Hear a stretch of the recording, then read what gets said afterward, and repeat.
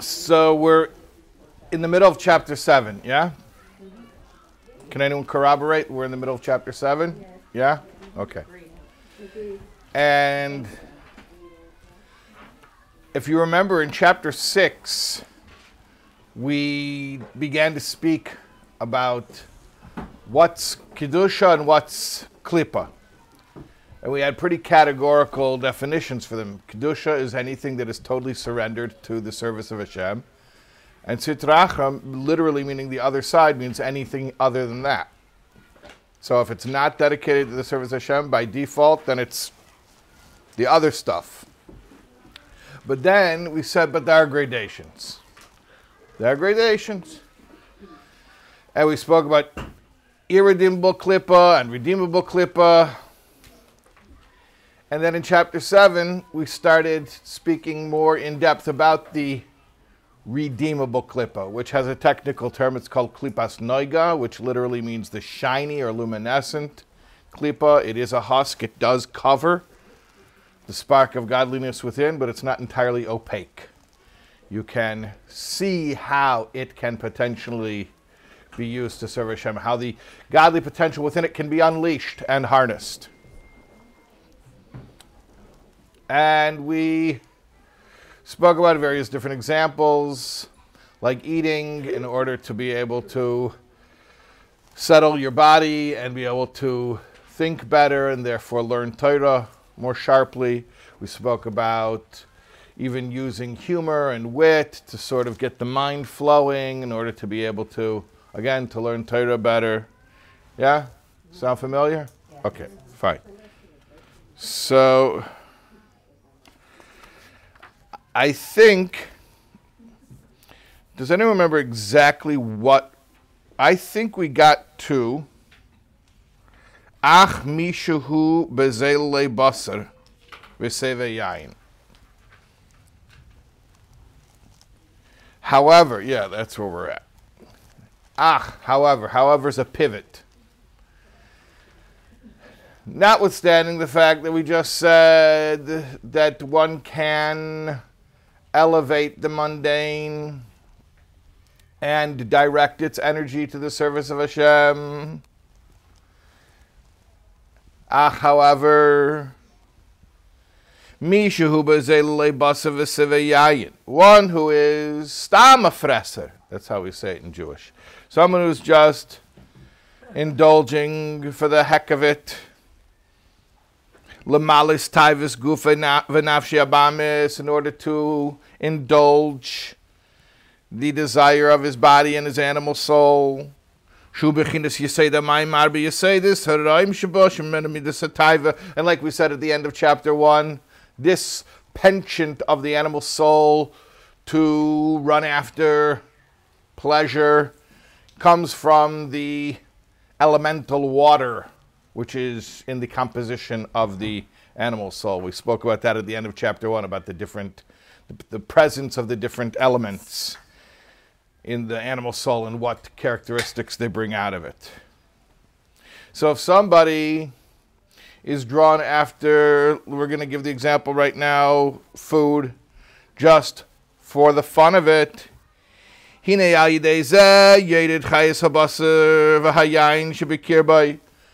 that act, the highest, the vitality of that meat and wine, we're just using meat and wine as bywords right now. It could be a cupcake, it could be anything.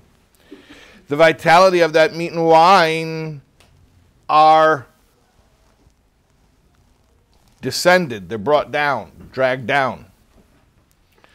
Like we were saying before, if he uses it the right way, then it goes up. It goes up. Remember, we even said like a korban, like a sacrifice on the altar, where the matter is transformed into energy as the fire burns the animal that's on the altar and it ascends to heaven. Here's the opposite. It's going down.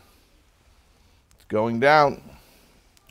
V'nichlo lefisha, and it becomes temporarily relegated biragomer, into complete evil, shebeshleisha klippas tameas, to that other category, which we call the 3 utterly unclean klippos. So it went from neutral klippa to the lower category of klippa. Now, please notice those two words, lefi shah.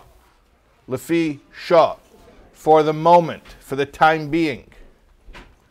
For the time being, that's important. That's important to keep in mind. That it is temporarily being relegated to that lower level of klippa. We'll speak about that later. That it's possible to retrieve it from there.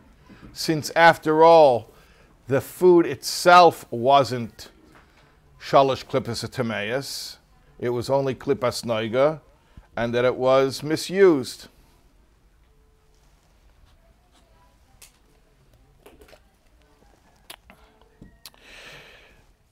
The gufay, and then at this moment that he is misusing the klippas noiga and turning it into shalosh klippas atameus by indulging and using it selfishly and mindlessly and for no particular spiritual intent, what happens to his own body, the person who's doing this, the Jew who's doing this, what happens to his own body?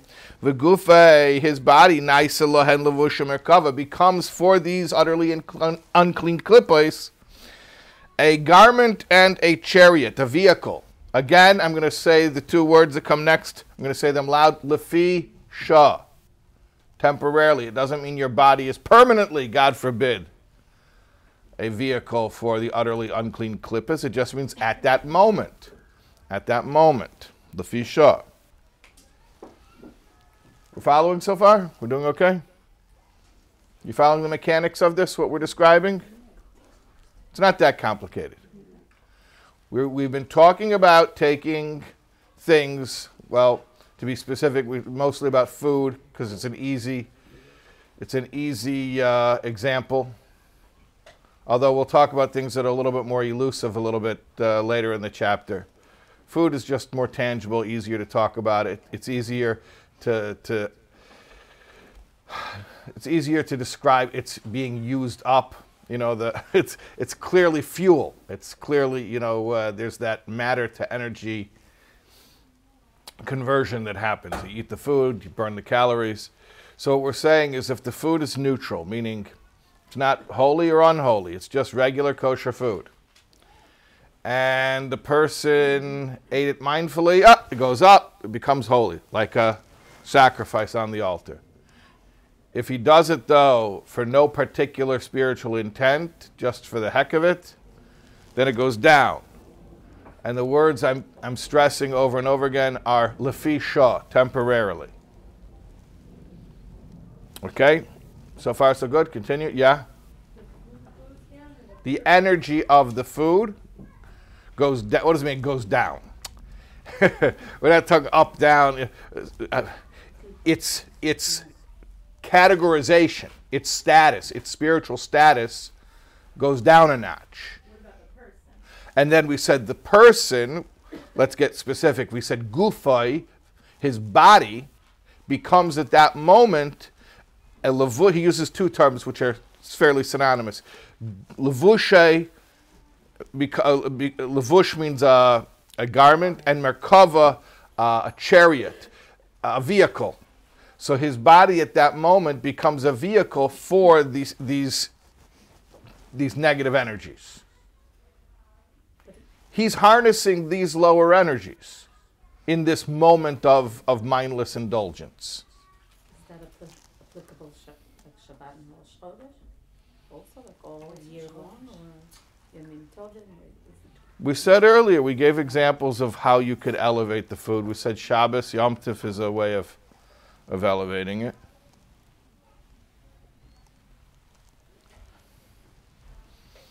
Okay? So it's not complicated yet. All right. Yeah. So we said lefi shah, okay? Now, ad until, next word, ad until asher yashuv ha'adam, the person will return, the person will do tshuva, get back on track, v'yachzer l'avodas Hashem l'teirasei, and return to the service of Hashem and His Torah. So he's in the midst of squandering this conversion of neutral energy into spiritually holy energy. He could be. Let me back up. Anytime the Jew encounters some permissible physical activity, there's a potential there for an elevation. But he didn't do the elevation. He did it mindlessly. So he's in the midst of squandering that potential. But then he catches himself. He says, hold on. I realize I'm misusing this resource, the meat, the wine, the cupcake, the whatever it is. So then it's very easy, it's very simple to stop, change your focus, change your mindset, and get back on track. Yeah? You know what's confusing me? What's confusing? This is the first introduction of the concept of temporary, right? Chapter 7.5? Yeah. Okay, so all the other changes until now are permanent? Because it doesn't specify that they're... What other changes do we speak about? Anything that was elevated, anything that was enhanced, anything that stay enhanced and stay elevated? Oh, you're saying that when he uses... Previously, when we said that he does it the right way, are you worried that that's also temporary? Right. Like you're going to get a letter a year from now, and they're going to say, by the way, we checked in on that... You said everything's in flux. Yeah, okay. So... We've reviewed your account, and we want to make an adjustment. Actually, I want to tell you, yeah, you think that that salad you ate l'shem shemayim last February? No, because I don't know, whatever, however they would bust you. Okay, listen. Here's the beauty of it. Here's the beauty of it. Once it's done, it's done. In a good way. Like you go and you eat the food, and you actually use that energy to go learn or to daven or to do a mitzvah. Okay, thank God. That's you already. It's like you spent that money. You know, the money that I spend on tzedakah, I can't misspend anymore because I got rid of it. Thank God, I don't have it anymore. Okay, so you cashed it in. You cashed it in the right way. It's done. Okay, but now this is talking about you're in the midst of misusing, of squandering the energy that's in something that's spiritually neutral. So if you catch yourself, you can immediately get back on track and start spending the energy in the right way and directing it the right way and causing an elevation instead of, God forbid, a descent. Okay. Now he explains something fascinating. He says, why is it so simple to just simply switch your mindset and start redirecting the energy? He says, because shezehu lashon hater mutter. After all, this is the very meaning of the word hater, which means permission, and mutter, which means permissible. Klaimar, that is to say, she'eni kosher. It's not kosher with a kuf, not kosher with a chaf, but kosher with a kuf, tied down. Like kesher with a kuf means tied down. Well, it means a knot. It's not kosher, it's not tied down, va'asur, and bound bidei hachitzainim, in the hands of the extraneous forces. In a way where it would not be able to come back and ascend to Hashem. In other words, this piece of meat or wine is permissible meat or wine. Again, I'm just using meat and wine because that's the example that he uses. It's getting misused. Okay, so then for that moment, Lefi Shah, it's being relegated to a lower level. But it's not inherently on that lower level. So the moment that you get your focus back and you start using it for the sake of heaven, so then you're going to be able to cause an elevation to the energy in the food. Because the energy in that food is not irredeemable. It's not tied down, literally. It's untied. It can go any direction you want it to go. It's all up to you. So you didn't focus, you squandered the opportunity. Great, now get back on track and do focus. Retroactive to the first bite. Okay, so that's another question. How retroactive is it? And we'll speak about retroactive effect soon. But let's for now just talk about moving forward from here on out. So it is what you make it. It is what you make it. That's what klipas noiga is. Klipas noiga is whatever you make it. It's neutral. It could go up, it could go down. You decide. How long do you need to keep that focus? So that's always the classic question. How long do you need to keep the focus? Do you need to keep the focus while you're consuming it, or actually all the way until you've used the energy? Which would obviously be a longer amount of time. You mean you need to keep the focus longer than the half a second you say the bracha? So let's, baby steps. First, make a bracha. Then think about the bracha. Then think about the food and try to have an intent that it's fuel for serving Hashem. Then actually use it to serve Hashem. And then you're safe. After you used up the calories on mitzvahs, then you're safe. He's making a very, very important point here that I think observant Jews need to keep in mind. I'm saying Jews who try to conduct life according to halacha. There are so many rules that govern our lives regarding what is permissible, what is forbidden. And I think there's a great misunderstanding of the nature of permissibility and impermissibility. You go to a cheap motel, Red Roof Inn, and they have the remote bolted to the desk. The lamps, the phone, everything is bolted to the desk. Why? Why do they have everything bolted down? They don't want you to steal it. Right. Okay. If they could bolt the towels down, they would bolt the towels down. No, it's a big problem. Yeah. But I can't tell they're like red. Now, if you go to the Four Seasons, they're not bolting anything down. They want you to steal it. They wa-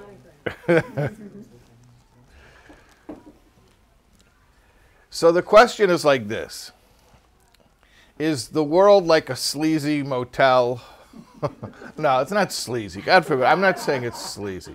It's just whatever. It's not fancy. Is the world like a budget motor inn where God has bolted down? He says, oh, you see that? I don't want any of you Jews taking my ham sandwiches, so I'm making them usser. Usser means bound, tied down. It's kosher, not kosher with a chaf, not kosher, kosher with a kuf. It's tied down. I'm bolting it down so you Jews can't have it. I'm afraid you're going to steal those ham sandwiches and run away with them, so I bolted it down. Is that what it is? In other words, I understand that heter, meaning permissibility, means untied, like matir asurim, he who unties the bound, like we say in morning brachas. I understand that. And I understand that asur, forbidden, means bound, tied down, bolted to the desk. But my question is like this. Is it forbidden because it's tied down, or is it tied down because it's forbidden? That's an important question. And that'll determine your entire attitude toward the halachas which govern that which is permissible and impermissible. In other words, if it is tied down because it's forbidden.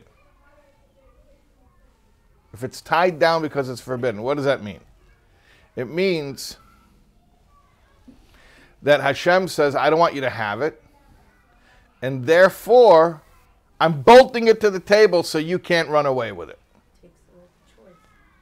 Is that the name of the group, Kesher Nafshi? Is that why they chose him? That also is connection, yeah, tying. That's But in a good way. in a good way. That's. Yeah. You guys all lost the focus? We're in the middle of something. Okay. Okay, guys, focus. If it's forbidden because it's tied down. Actually, I said the opposite before. I said if it's tied down because it's forbidden. Meaning to say, Hashem says, I don't want you to take this, so therefore I'm bolting it to the desk. So it's like the Motel 6. Or is it tied down because, or is it forbidden because it's tied down? In other words, it is tied down. It's not useful in the life of a Jew. So therefore Hashem comes along and gives you guidance and clarity and says, hey, sweetheart, I don't want you to break your heart and get disappointed dealing with that thing. It's tied down. Therefore, I'm telling you, don't mess with it. In other words, forbidden isn't, I'm just trying to deprive you of some pleasure that you could otherwise have. Forbidden means I'm letting you know, this thing, you can't use it. It's like you want to put water in your gas tank, it's not going to work. So don't do it. Oh, you're depriving me. I'm not depriving you. I'm informing you that this isn't going to do anything that you need it to do. So it's a very important distinction. That makes so much sense, because the whole Tanya, you said, is like a guidebook, a compiler of guides. Yeah. So something that is klipas noiga is not tied down. And that's why the category of klipas noiga is synonymous with the halachic term of mutter. In halachic terms, we call it mutter, permissible. In Kabbalistic terms, we call it klipas noiga, the luminescent husk. But they're the same concept. Where something that's asur in halachic terms, meaning forbidden, is literally tied down. And the reason that it's forbidden is because it's inherently tied down. It's a waste of your time and your energy. You're not going to be able to do anything with it. So therefore, Hashem steers you clear of it to avoid wasting your time and breaking your heart. Okay, that makes sense? Okay.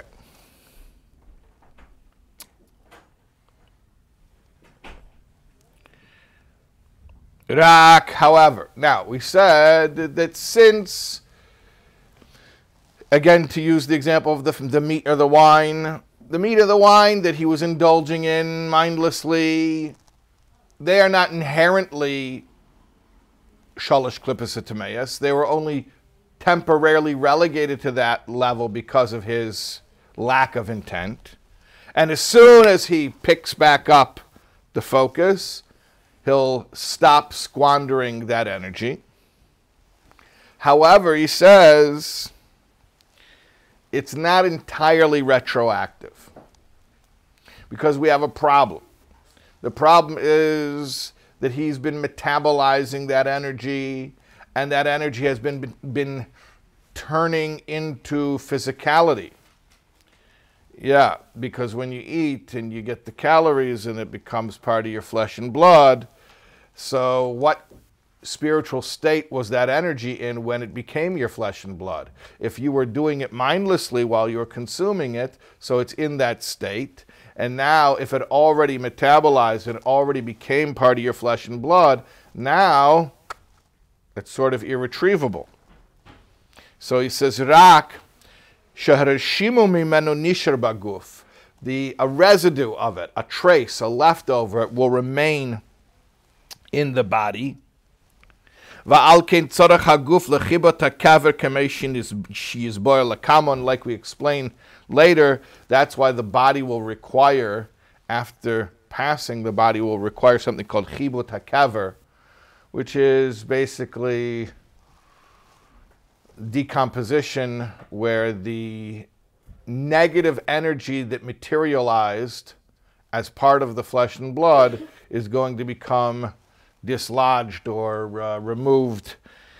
It's got to get knocked off. So there's a process for that. It's not pleasant, but it's just letting you know, yeah, that stuff has to still be removed, and Hashem has a way to do that. Okay, it's not so delightful to think about at length, but it is what it is. Okay. Yeah. Does that ever get removed in this world? So, does it ever get removed in this world? The simple answer is that I believe it can. And I don't know how to give, I'm not a personal trainer, so I don't know how to exactly chart people like know their body fat percentages and stuff like that.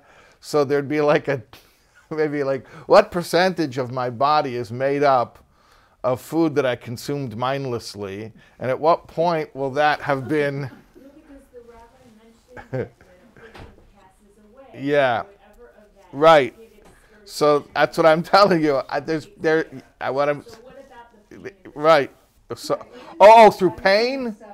Oh, this isn't pain and suffering. The pain and suffering stuff is we got a lot of different debts to work off.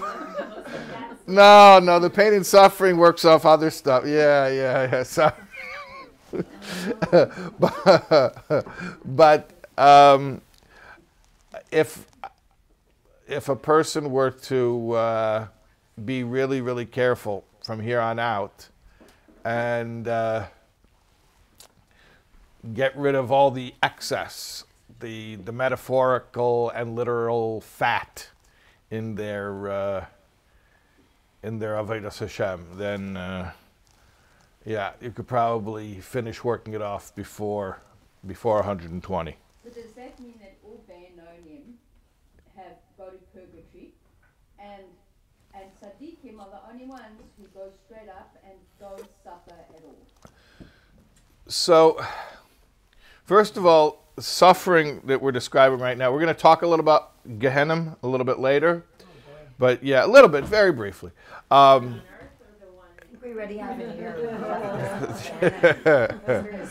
The spiritual Gehenna. But here it's talking about decomposition, and you're asking a question about tzaddikim. It's a known fact. Unfortunately, horrifically, it's something that's been verified through history, because it's painful to say, but Jewish graves have been defaced and defiled and throughout the ages. So we've seen tzaddikim be exhumed, and it's based on a Gemara, but the truly righteous, the entirely righteous, their flesh doesn't rot, and we know many stories of perfectly righteous individuals whose bodies were intact long after their passing, perfectly intact long after their passing. I don't know if that's an incentive to people to eat more mindfully, but yeah, right.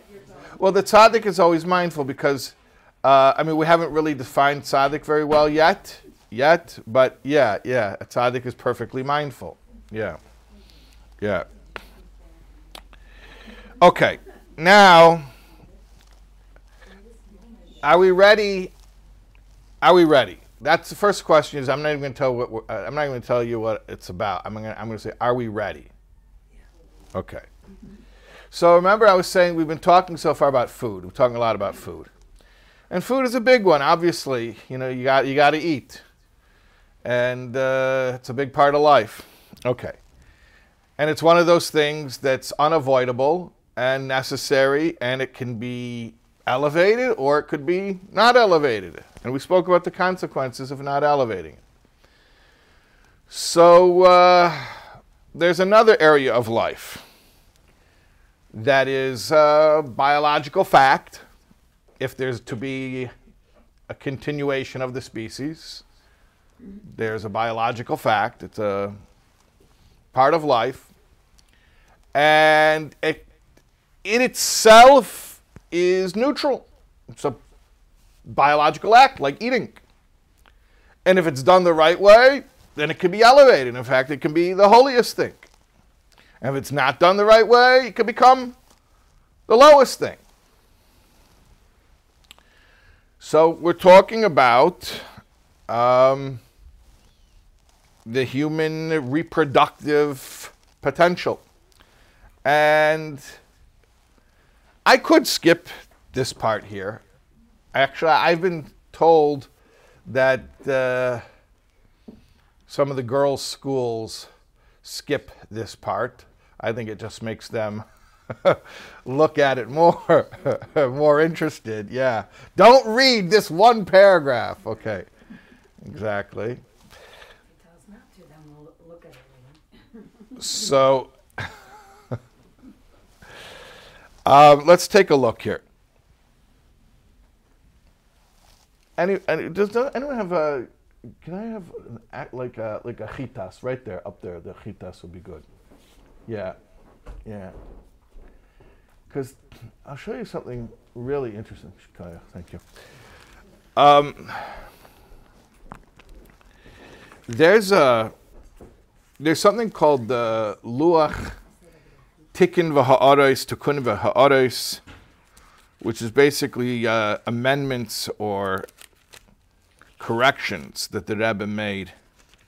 And usually they're really like correcting one letter, maybe sometimes correcting a word. Usually they're really short, very small corrections.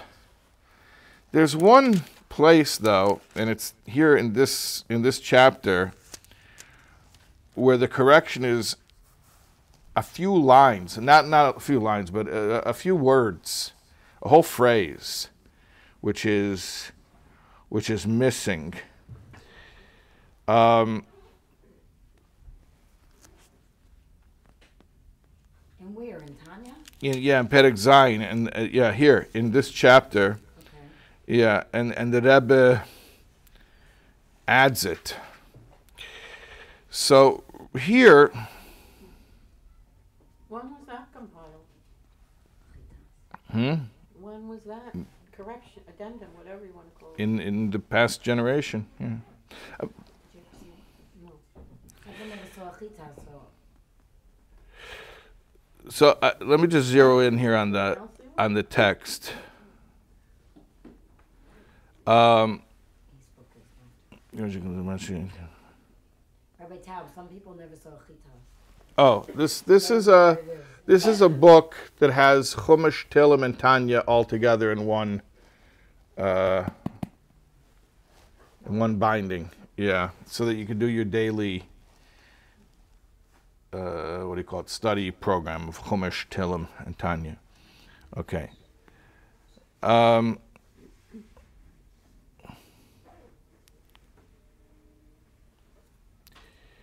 So here it says, "Rak she'reshimu menu nishar b'guf, v'alkein tzarech haguf lechibot hakaver, k'meshekavsu lekamon," and the residue remains, a trace remains behind in the body. That's why it needs the decomposition, which is spoken about later. And then the next word is "Masha'ein kein b'maychalas asures ubias asures." He switches to talking about things that are fundamentally prohibited, meaning stuff that it wasn't that it was misdirected by your lack of mindfulness, it's inherently off limits. But if you look if you like, use the lessons in Tanya, let's say, where they have the Tanya's text amended, or if you go to the back of a Tanya and you look in the Luach of Tikkunim v'Ha'aros, so it adds this phrase here. V'chein, I'm going to read you the phrase. V'chein ha'chayus shebetipa zera sheyotz mimeno betaiva bahamis sheloi kiddush atzmei b'shas tashmish im ishtoi tahira. And also the vitality in the drops of seed that come forth when having animalistic lust, because he did not sanctify himself at the time of marital intimacy with his wife when she was in her pure state. Okay, let's clarify what that's saying. Nothing forbidden has happened here whatsoever. That's very important to understand. It's his wife. She's not a nida. Everything is kosher. It's all permissible. Just like we were talking about before about kosher foods, where the food itself was perfectly redeemable, perfectly useful, and it just got misused. So here he equates the misuse of kosher food with the misuse of a kosher intimate act. That the act could have potentially been elevated because there was nothing forbidden about it whatsoever. But it was done simply for animalistic pleasure without any deeper intent, and therefore it had the opposite effect. Spiritually, it became relegated to a lower level. But again, that is Lefi Shah, it's temporary, and you just have to get your mind back on track in order to reverse the situation. Yeah? Isn't it all relative? Like, if one person, let's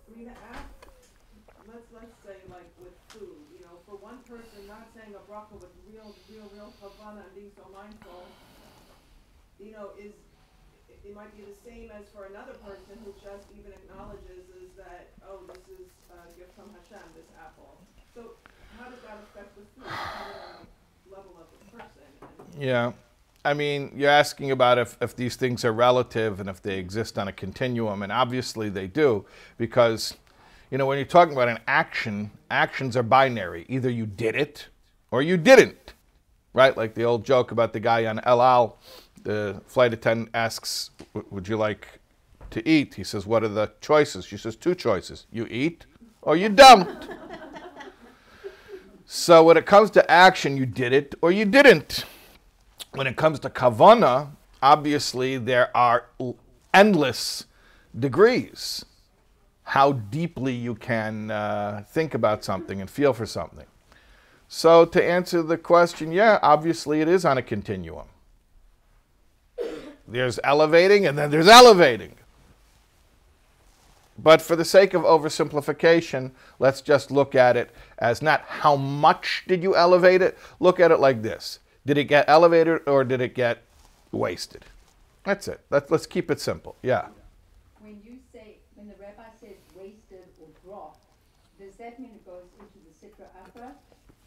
Well, you're saying, does it go into Sitra Achra? I will remind you that it is already Sitra Achra, because Klippas Noiga is also Klippa, is also Sitra Achra. It's just perched on the fence where it can go out of Sitra Achra if used mindfully. So it was already Sitra Achra, though what happened is that it got knocked down into the same level as things that are forbidden. So you're taking the kosher food and eating it mindlessly, and it becomes spiritually as if it were not kosher. Or you're taking the kosher intimacy and doing it mindlessly, it becomes as if it were forbidden. On the act, on the man, or on the what? Well, he says, very excellent question. He says the energy that's in the drops of seed. So there's just like we're talking about when eating, it's very easy because it's obvious where the potential was and where the loss of potential was. Here, when you're talking about the intimate act, where's the potential? Where's the loss of potential? So he says the vitality of the seed. That's where the potential was, and that's where the potential is lost. Potential or intention? Potential and intention. The potential is capitalized through the intention. The potential is you're taking something that's not yet holy and making it holy. How do you do that? Through the intention. So what should be the intention? Okay, so Conception. now we're getting into a whole discussion which I do think is gender specific. And we know that there are things that are different for men and for women. When you're a chosen, you learn from Reishis Chochma, the different intentions, the different levels. There's not just one intention, L'Shem Shemayim. There are many different levels of intentions, L'Shem Shemayim, that are acceptable.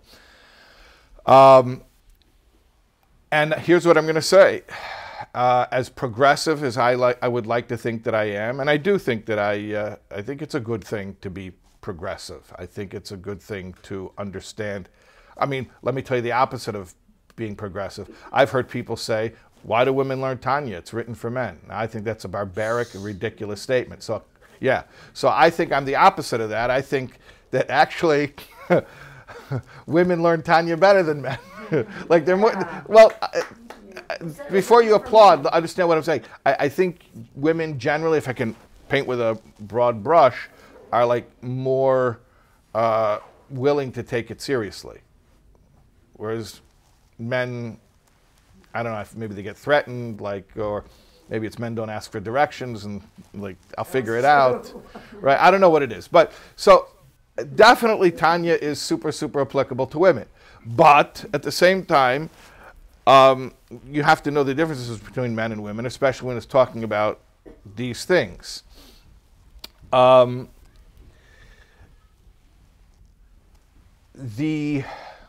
Look, we all know that men and women have totally different levels of obligation when it comes to marriage and procreation.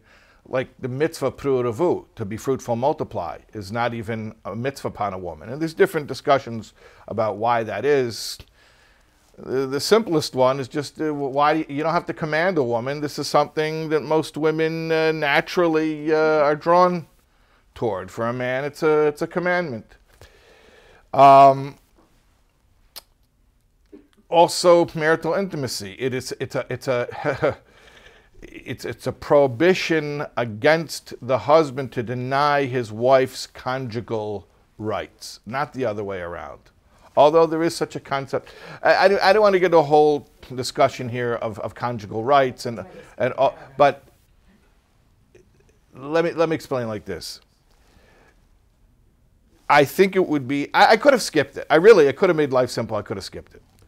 But I don't think it should be skipped, especially because it goes out on YouTube. And maybe you say, oh, you should especially skip it on YouTube. And someone was telling me the other day, I did something on Tanya, and we actually discussed this line of Tanya at length. And somebody told me later, they said, there could be Bachram listening, because it was on YouTube. And I said, if the Bachram on YouTube, they heard much, much worse than what I'm saying. And everything that I'm saying is dafka, the antidote to everything else that they're hearing and seeing. So you Bachram watching on YouTube right now. Hi. You're hearing this for the first time from me? Yeah, this is where you got it? Like the famous story, I heard from a Litvak, it was about the Stipler, but I heard different versions of this story. It's one of those apocryphal stories that probably happened to many Gedolim. Anyways, a Bacher went to the Stipler and he complained. He says, I can't learn Ksubais because it gives me Shavazodis. Gives me, unwanted thoughts. Ksubais is all, whatever, if you know what Ksubais is about. So he says, Mistama, that's where the Shavazodis originated from. Like, get real. Like, okay, Ksubais, yeah, that's where it's coming from. What does Ksubas mean? Marriage contracts. Oh. Yeah, so they're Oh, different. so- Yeah, they're different marriage contracts depending on. Yeah. So anyways, anyways, we're gonna get into a real. Oh, okay, I get that. Okay. Anyways, so here's the thing. What is intent? What is intent for a husband? What is intent for a wife? So I think it's very important to teach this to everyone, men and women. But I think you should understand that when it's speaking here this way about somebody having an animalistic intent and purely pleasure-seeking and failing to sanctify the act, it really is gender-specific. It really is speaking to more of a man's problem. And I think it could even be damaging that a woman would take this line of Tanya and feel pressure to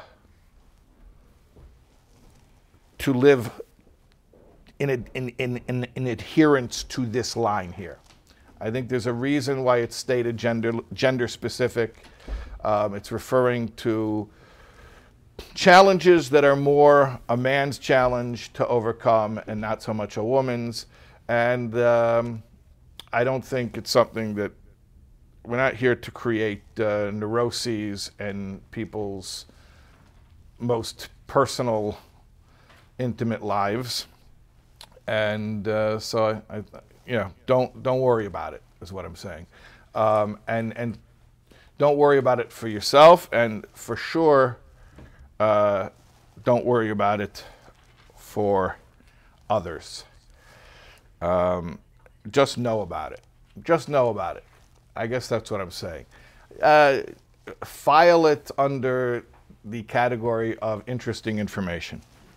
That's what I'm saying. Okay? And if anyone needs to discuss it further, find a nice Rebbitzin to be your mashpia to talk about these things with. Okay? Okay. Yeah, that's it. I probably did more than my share here. Okay. We did not learn that in school. Of course not. No. Of course not. I skipped letters. Yeah. Yeah. Okay. Maybe let's do.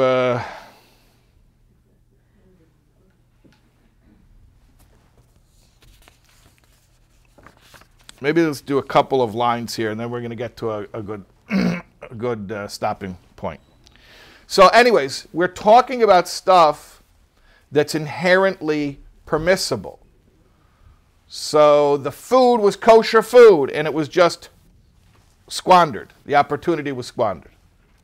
The intimate act was a permissible intimate act. It could have been the holiest thing, and it just was wasted because there was no particular intent. Okay?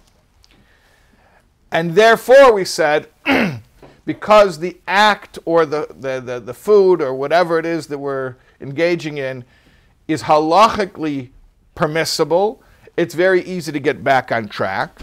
Now look where he says, Masha ein kain. Masha ein kain, not so. B'may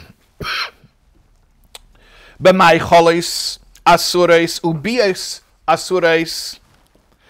When we're talking about forbidden foods or forbidden relationships, so he uses both categories, the food and intimate relationships that are forbidden. Forbidden meaning halachically forbidden. Shehein mishalish klippas hatameis lagamri. They are all from that lower category of klippa, the utterly unclean, irredeemable klippa. Those are tied down and bound in the extraneous forces forever. Forever. So it's not like the kosher food that you ate mindlessly and you stop and say, oh, what am I doing here? Get back on track. And then you get back on track. Or the act of intimacy, which was a totally permissible act, and you forgot to think with a kavanah l'shem shamayim. So what am I doing here? This is Let me get back on track. Here we're talking about there was never any potential in the beginning to make anything productive of this because it was forbidden to begin with. Like we said before, asur, forbidden, means tied down. Is it tied down because it's forbidden, or is it forbidden because it's tied down? Right? We spoke about that. It's not tied down because it's forbidden because it's tied down. Hashem says, don't waste your time with it because this is irredeemable. You're not going to be able to make anything from this. I thought it's tied down because it's forbidden. It's not forbidden because it's tied down. It's forbidden, meaning Hashem says, don't bother it because it's inherently tied down. Think about it as something that is... Doesn't Hashem tie it down because it's forbidden? That's what I was saying before. It's not like Hashem is the Red Roof Inn who says, I'm bolting. No, I said Hashem's not the Red Roof Inn. See, that's what happens. Guys, when I'm in the middle of a mashal, especially a weird one, don't interrupt me, okay? I said Hashem is not like the Red Roof Inn, who they bolt down the lamp to the table because they're afraid you're going to steal the lamp. This is the Four Seasons. No one's stealing any lamps.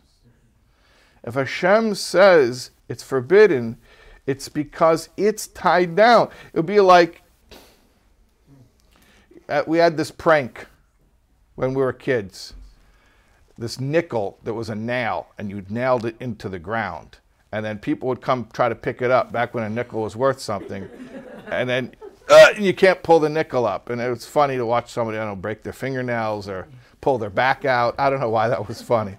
Okay? But that was an actual prank that I had. Okay. Maybe it's a boy thing. And you never heard of that? No. Also the gum where it snaps your finger? The gum, yes. Not the nail. Yeah. Not the nickel. Okay. With the mouse trap on the stick of gum? Okay.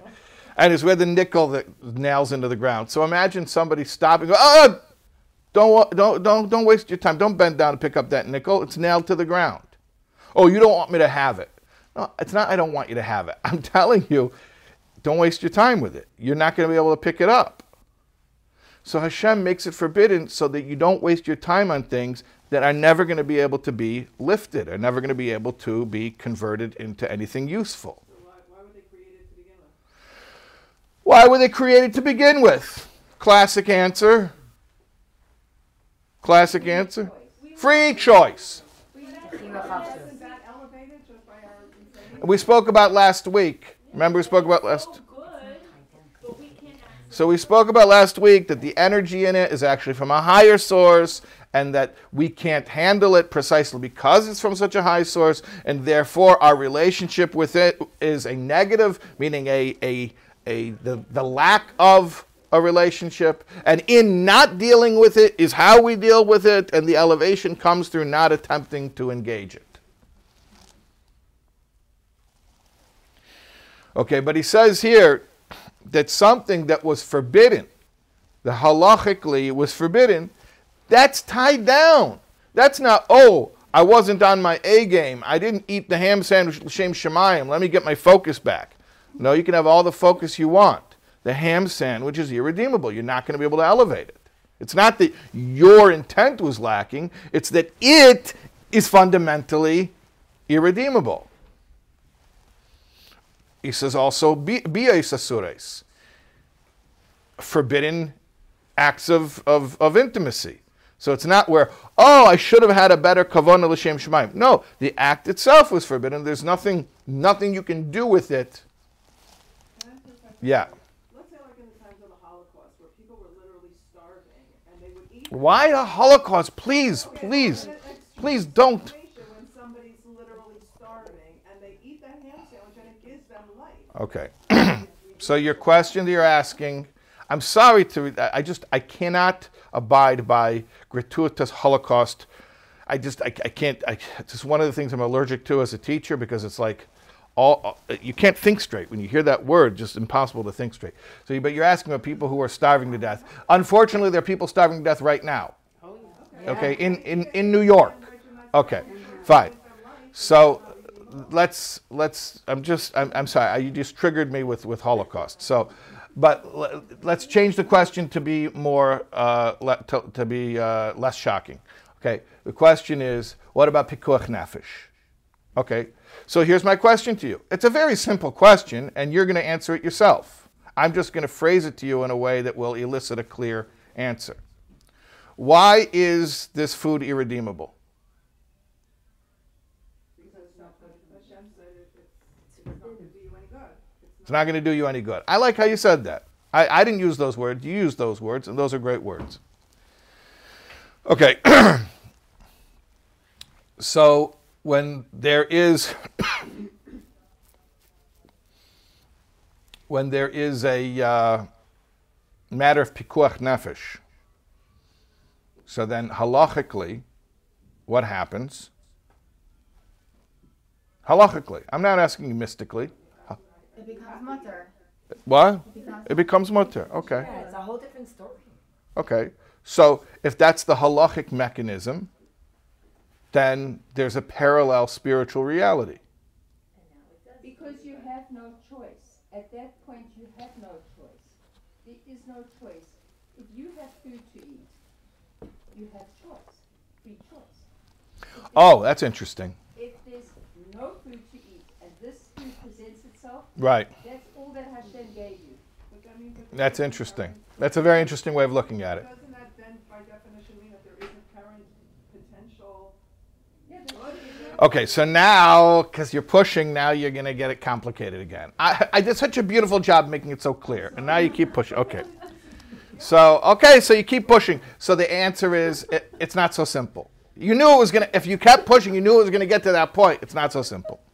I wanted, at least the first time learning this chapter, I wanted it to be simple. Because my meter expired, so I'm sorry for you that I couldn't. What do you say, your meter's expired? Yeah. Oh. Okay, anyways, it's not so simple because on one hand, it is permissible. Halachically, in a case of pekuach nefesh, in a life-saving situation, it is permissible. So you can't exactly say that anyone's doing anything spiritually destructive. To the contrary, they're doing what Torah tells them to do. On the other hand, it's still stuff that would normally be forbidden. So it's not like you can exactly elevate it either. It's actually dealt with a little bit more, not here in Likutei Amarim, but later in Igeres HaKodesh, in the 4th section of Tanya. He deals with it a little bit more. Maybe that would be a good place to start from next week. Yeah, but let's just tie it up here, okay? Fine. So, something that was inherently permissible means that it has the potential to go either way, depending on how you engage it, your mindfulness. If you mess it up, just fix it. Get your intent back on track. Not so, however, things that were inherently set off limits, that halachically are forbidden, then there's no way of retrieving that and getting it back on track because it's irredeemable stuff. It's just not fuel for your car. Yeah. Oh, just one more line. Okay, so I said they are tied down forever. One more line. Ve'ein oilim misham, and they will not come out of there. These negative things will not come back up. Ad ki yave yomam Vivulo hamovis lo netzach, until their day comes and death is swallowed up forever. Kameshakosov, like it says, ve'esruach hatoma a'avir min ha'aretz. Hashem says, I will remove, not you, I will remove the spirit of impurity from the earth, meaning when Mashiach comes. So the stuff that's irredeemable, leave it alone. Don't touch it. Eventually Hashem will come in with the street sweepers and get rid of it. Okay? So is this from the forbidden? This is from the forbidden. From the forbidden things, you leave it alone. At the very end of history, Hashem will clean it up and get rid of it. And it's